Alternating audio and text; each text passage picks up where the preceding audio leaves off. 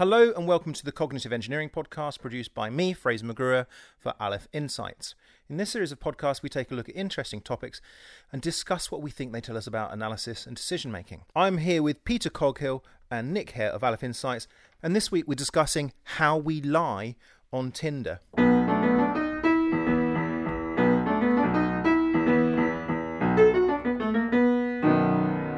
Peter, you're on Tinder, so yeah, I guess how are you lying on there? Yeah, so, background is I recently, in the last couple of months, became single, sadly, which is a shame. So, as a result, all of my sort of single friends are all advising me strongly to get on Tinder and other dating websites.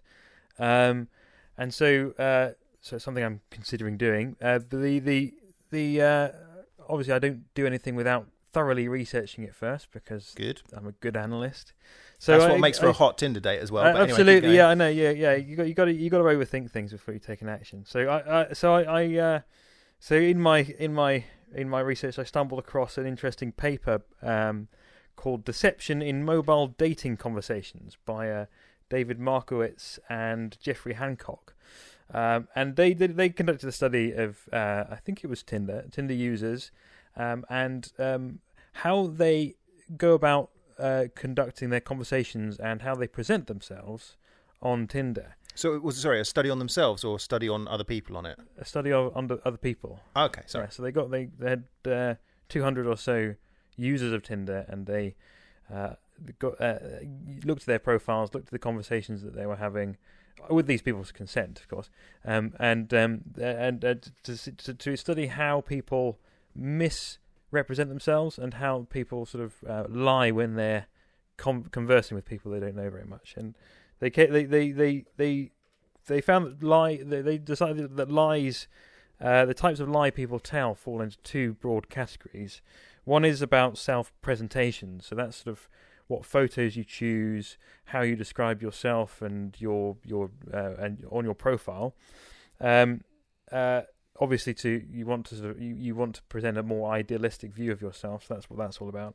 And then the other, which I quite like, they use the terms butler lies. These are sort of polite lies that you use in conversation to sort of let people down gently or to manage your availability. So you might say things like, "Oh, my phone ran out of batteries," as an excuse for why you didn't message back instantly, or to sort of manage people's expectation and things like that. So it's two types of lie. Okay, I mean the second kind, we kind of do that all the time. You know, I'm always lying about that kind of stuff. We know. Yeah, sorry I was late today, by the way. The phone on the battery on my phone, it ran down. Sorry about that. So yeah, and I guess the first one is sort of natural presenting, especially in a dating context. We want to, in a competitive dating context as well. I guess all dating is competitive, but want to present ourselves in the best possible light, right? So I guess that's what happens, and we can sort of, and why is kind of almost self-evident. And I know we're talking about how. But beyond what you've said there, leading us in, Peter, is anything else you want to add? Well, yeah, there was clear trends in the types of lies people sell to present themselves. So it's a clear distinction that men tend to lie more about their height and their occupation, and possibly penis length, but they didn't mention that, than women do. And women tend to lie more about their weight.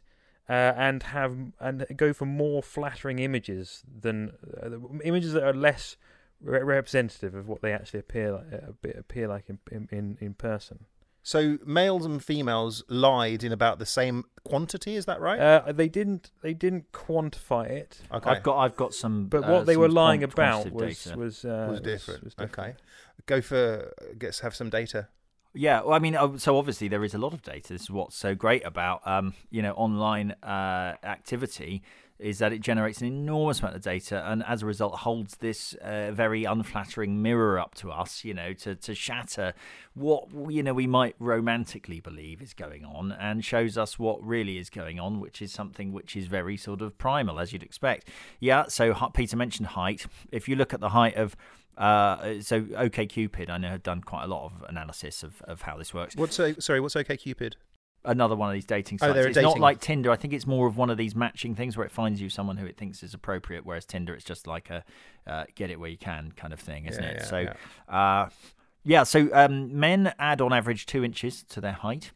I thought you were going to say something else. Okay, and the interesting thing is that so the reason they can find this out is you just map the height distribution of people on OkCupid, and assuming that they're drawn from the general population and not from example, particularly tall people, it's 2 inches to the right. Not only that, but there's a cluster, an unrealistic looking cluster around 6 foot. So obviously people are bumping, if they're 5'11", they're bumping themselves up to 6 foot. Just before you interrupt, just before you carry on, to interrupt myself, I think I lie about my height. I'm not on any of these dating sites, I hasten to add. In case my wife's listening. But I always say that I'm 6 foot. I'm not sure if I am. I think I might be 5'11". But since I was about 18, 17, I've always said, I'm 6 foot. Right, there we are. I'm 6 foot and half an inch, right?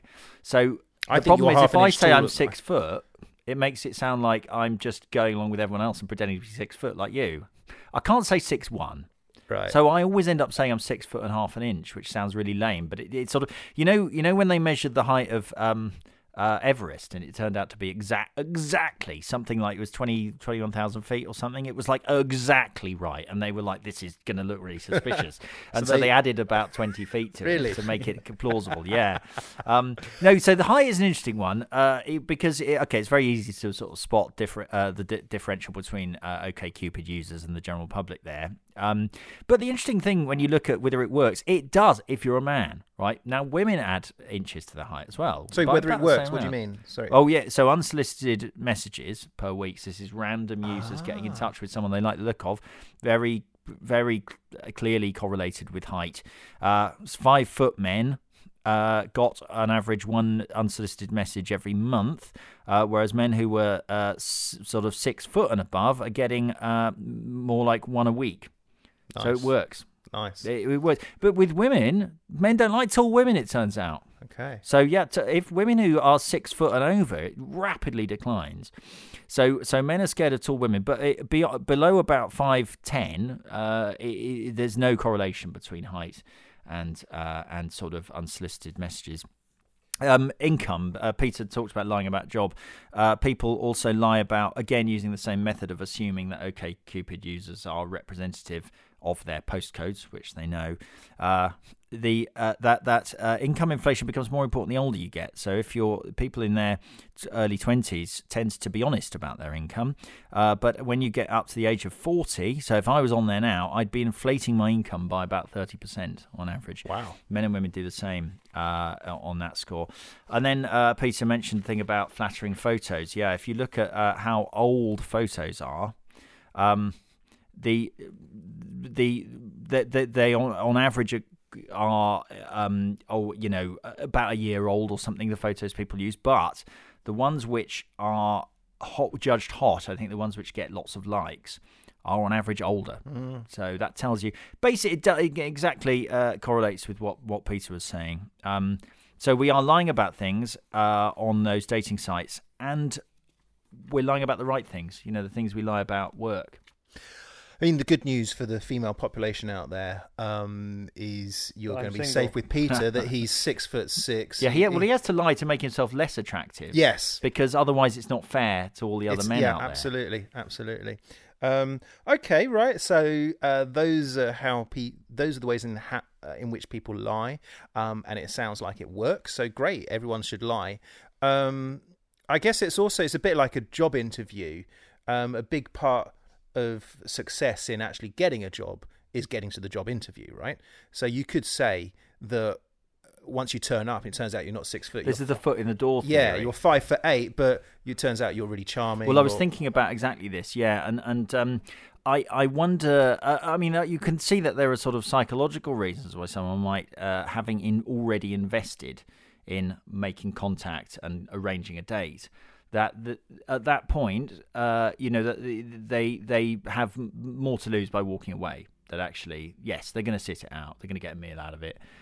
So foot in the door probably works. But at that point, You've got to now be making up for those inches you lied about. So I think I sort of feel like that's rational for people who do have, who have a lot of perhaps personal charisma, which it's difficult to express in a digital profile. Yeah. Okay. Well, that's one of the things that they mentioned in this paper and other related papers is that people expect to be lied to as well. So they expect a certain amount of embellishment, and so they already come to that date with their expectations managed. So, but presumably there's a kind of upper cutoff on how much a person is willing to be lied to, because assuming that they want some degree of enduring relationship, maybe it's only for a few dates, maybe it's for a long time, but when you're presented with somebody who said that they were 6'3" and actually they turned out to be 5'8", you're probably going to think, well, okay, that's totally ridiculous. Well, unless you said you were 5'8" and you're only 4'7", in which yes, case it's perfect. Yeah, so maybe the weighting how much you can tolerate a lie is based on how much you lie yourself. But you're not gonna want to form a relationship with someone who is a really terrible liar and chooses to lie about the wrong things in totally extreme ways. I mean, you could also put yourself ahead. I mean, maybe there's another strategy you can have, which you can go, do you know what? I'm going to be completely honest about the fact that I'm 5'10", that I earn X per year, and okay, you're going to get less of that volume, but when you do get through to having your actual dates, the person goes, wow, look, I mean, I come on here expecting, as you say, everyone to be to lie, embellish a little bit, but this guy is this girl is exactly as they said. This one's a winner. This one's a goer. How do you go about proving that? How do you go about verifying it? Now, there is an interesting turn up on the date with your bank statements with you. But you need to do it beforehand. Otherwise, they're not going to. If you're going for the honesty thing as being a selling point, then they're going to need some way of verifying it. But there is a dating service. I forget which one, but the idea is you get endorsements from people you know. So mysinglefriend.com. Is it My Single Friend? Yeah, so My Single Friend. So when you're looking at people's profiles, you're not only looking at them, but you're also looking at the types of people they hang around with, or the types of people that are friends. So you get a lot more data about this person. Yeah, it's good, but that is a good. I mean, that is a sort of thing where you think, well, okay, we're looking for things that are indicators here, which are hard to replicate, hard to cheat. And let's be honest. I mean, height and looks are difficult. They're difficult to hide. It's difficult to hide that in a profile pic. Height perhaps more so, but you can't, as they say, polish a turd. And but you can roll it in glitter.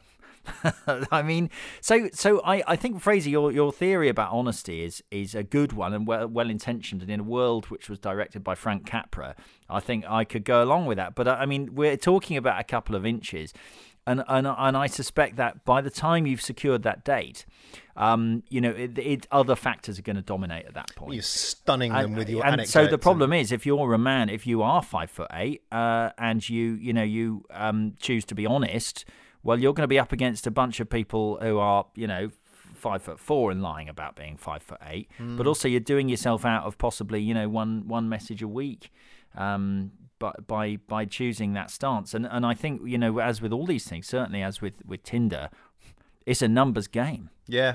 I mean, do you want to know the numbers on Tinder? I do. They're scary. I'm also, before you go into the numbers, I'd be very interested in successful outcomes. Well, as well. We need to talk about that. And what is a successful outcome? That is what we need to do next, because that's a much harder question. But so the interesting thing about Tinder is you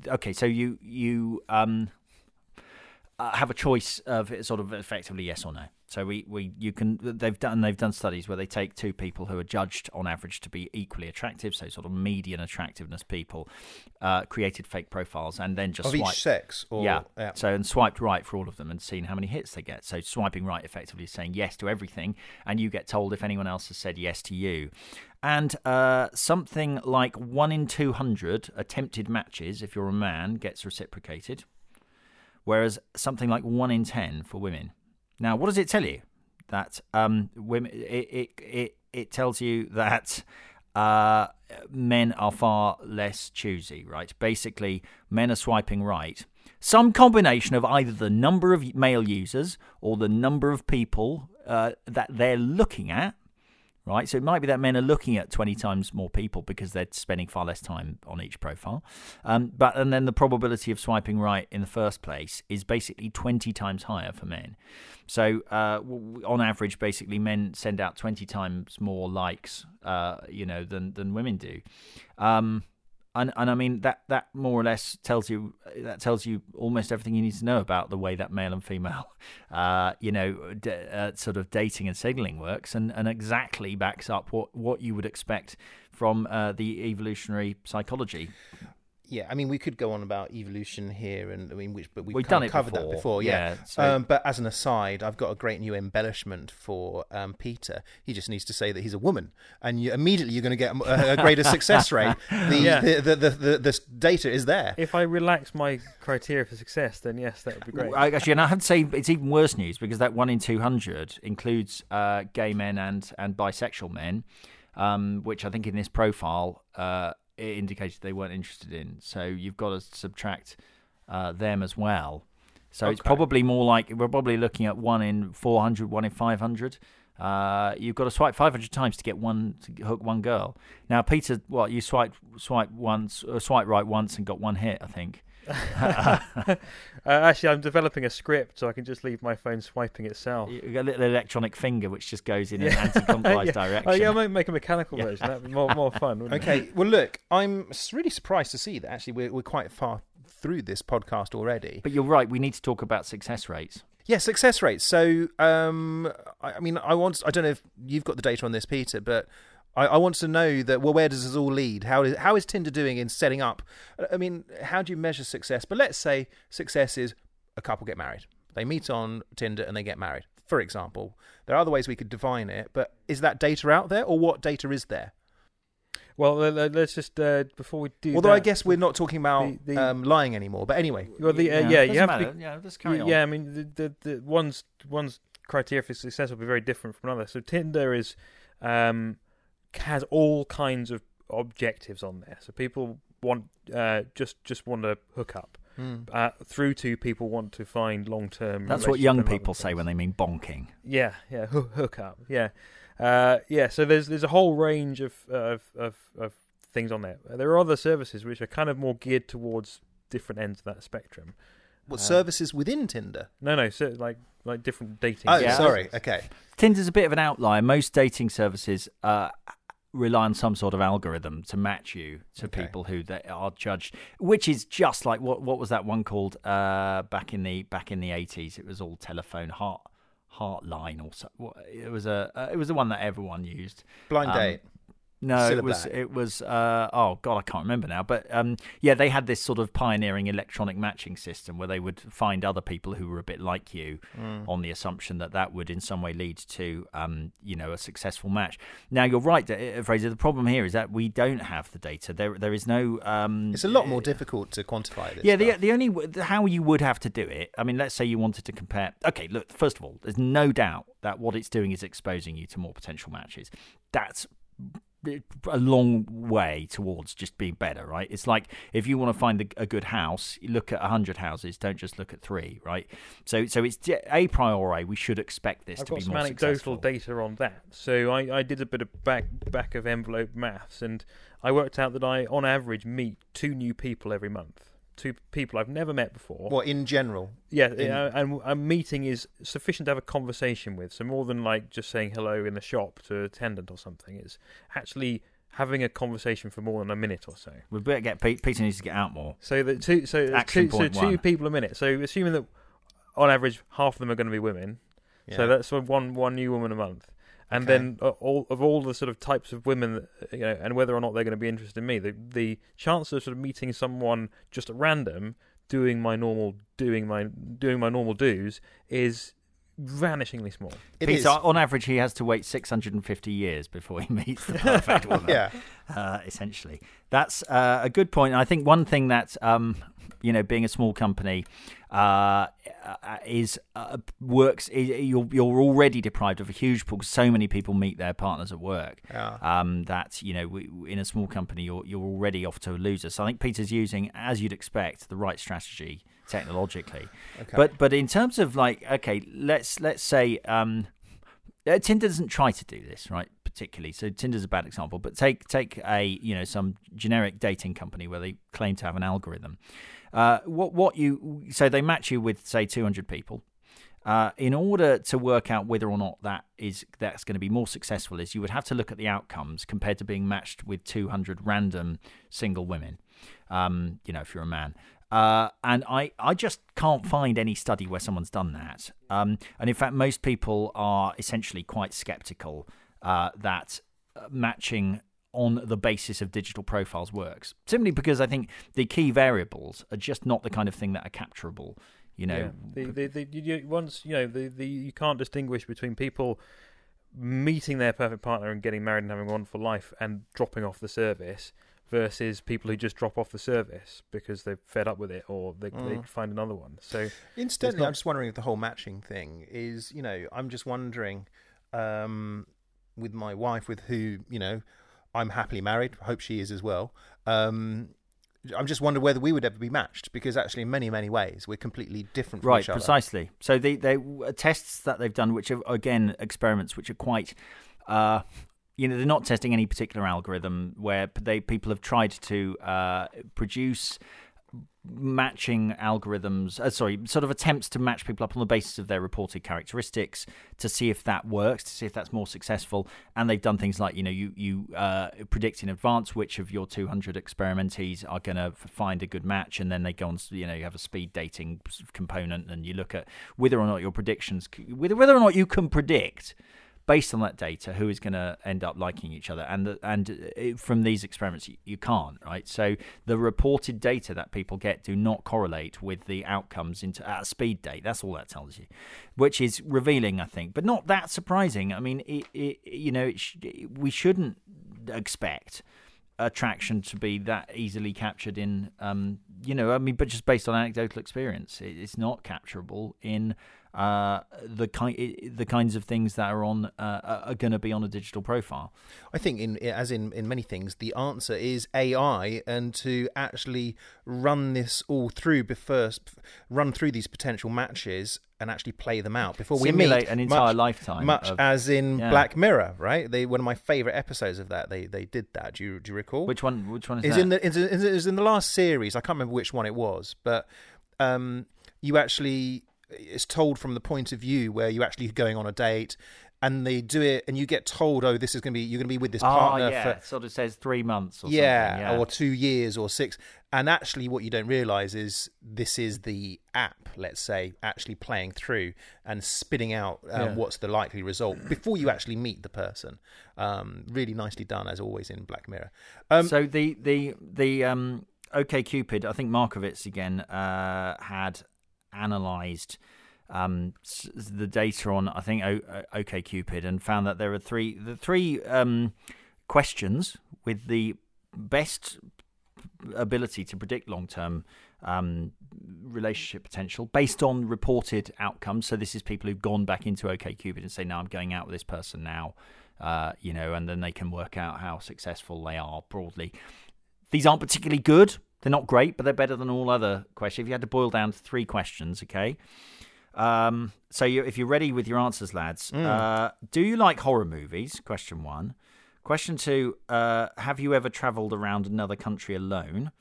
And C, wouldn't it be fun to chuck it all and go live on a sailboat? Wow. Okay. So, Fraser, give me the answers. What do you think my answers are? I reckon you don't like horror movies. Stop being hard to get. Come on. I reckon you don't like horror movies, but you have travelled around another country alone, and I think you really do think it would be fun to chuck it all and live on a sailboat. You know me so well. I think we'd make a great. Am I right about the horror movies? Yeah, absolutely. You're right on all 3 questions. No, the horror movies thing would be a letdown, I'm afraid. So, Peter, I'm going to answer Peter's. So, yes, he likes horror movies. What was the second? I think he definitely has been around the country on his own. And the third one, let's chuck it all in. No, I'm going to say Peter. Well, he doesn't want to chuck it all in. You're wrong. I think he's absolutely 100% wrong. I'm wrong on every single one. Not fussed by horror movies at all. I have travelled on my own quite extensively, and yes, actually, why not? You and Fraser have a budding bromance then. Good. Okay, you and Fraser are the incipient couple here. and I feel like a bit of a gooseberry. Get a room, guys, Yeah. with your hatred of horror films. Ah. Look, we need to wrap things up, actually. Peter, I feel the last word should go to you. Anything you want to say to sum it all up? Make it personal. Yeah, well, one thing, I mean, this is probably another podcast. This is Tinder Part 2 podcast, but what they didn't look at in these studies that I read about the lying on Tinder is to what degree those were conscious lies versus self-deception in order to present oneself. I'll do another drop of a book here. Brilliant book, just finished it. The Elephant in the Brain by Kevin Simler and Robin Hanson. Highly recommend it. They one of the things they look at, they talk about is self-deception and how much of the stuff that we do and think and say we are unaware of, and we are lying to ourselves because it's easier to believe certain things and not let yourself in on things that you're actually believing and doing and saying. So, it's kind of like we've evolved plausible deniability. Exactly, yeah. So he uses the analogy of your conscious self, the self that you're aware of, that you think is in charge of everything, is actually more like the press secretary of the White House. So his job is to present yourself, but actually there's loads of stuff going on behind the scenes that you're not aware of, and in fact you don't want to be aware of because it'd make your job harder. Okay. Cool. So they didn't make the distinction between how much of the lies were subconscious lies, and when the profile owner was asked about the lies, why did you lie about your availability, or why did you lie about your height, to what degree their rationalizations were after the fact. They were just making excuses for themselves. Got it. Okay, that's interesting. Okay, we're gonna stop there. But just before we do, just to sort of put the messes out there, we've got Peter. He's what? He's about 6'6", blonde, 6'6", blue-eyed, incredibly muscular, smouldering, highly intelligent. Paid what about? I don't think it's breaking any sort of confidence. About $500,000 a year, something like that. Is that about right? Yeah, it's not far off. Okay, right, cool. Yeah. So, and he's available, and snap him up before those other ladies do on Tinder or elsewhere. That's right. Create a sense of artificial demand. That's always how you do it. Okay, thank you as always. Hot tamales, they're red hot. Get them before they're gone. So yeah, thank you as always for listening to the Cognitive Engineering Podcast. I'm Fraser McGrew. We've been here with Nick Hare and stud Peter Coghill. Until next time, goodbye.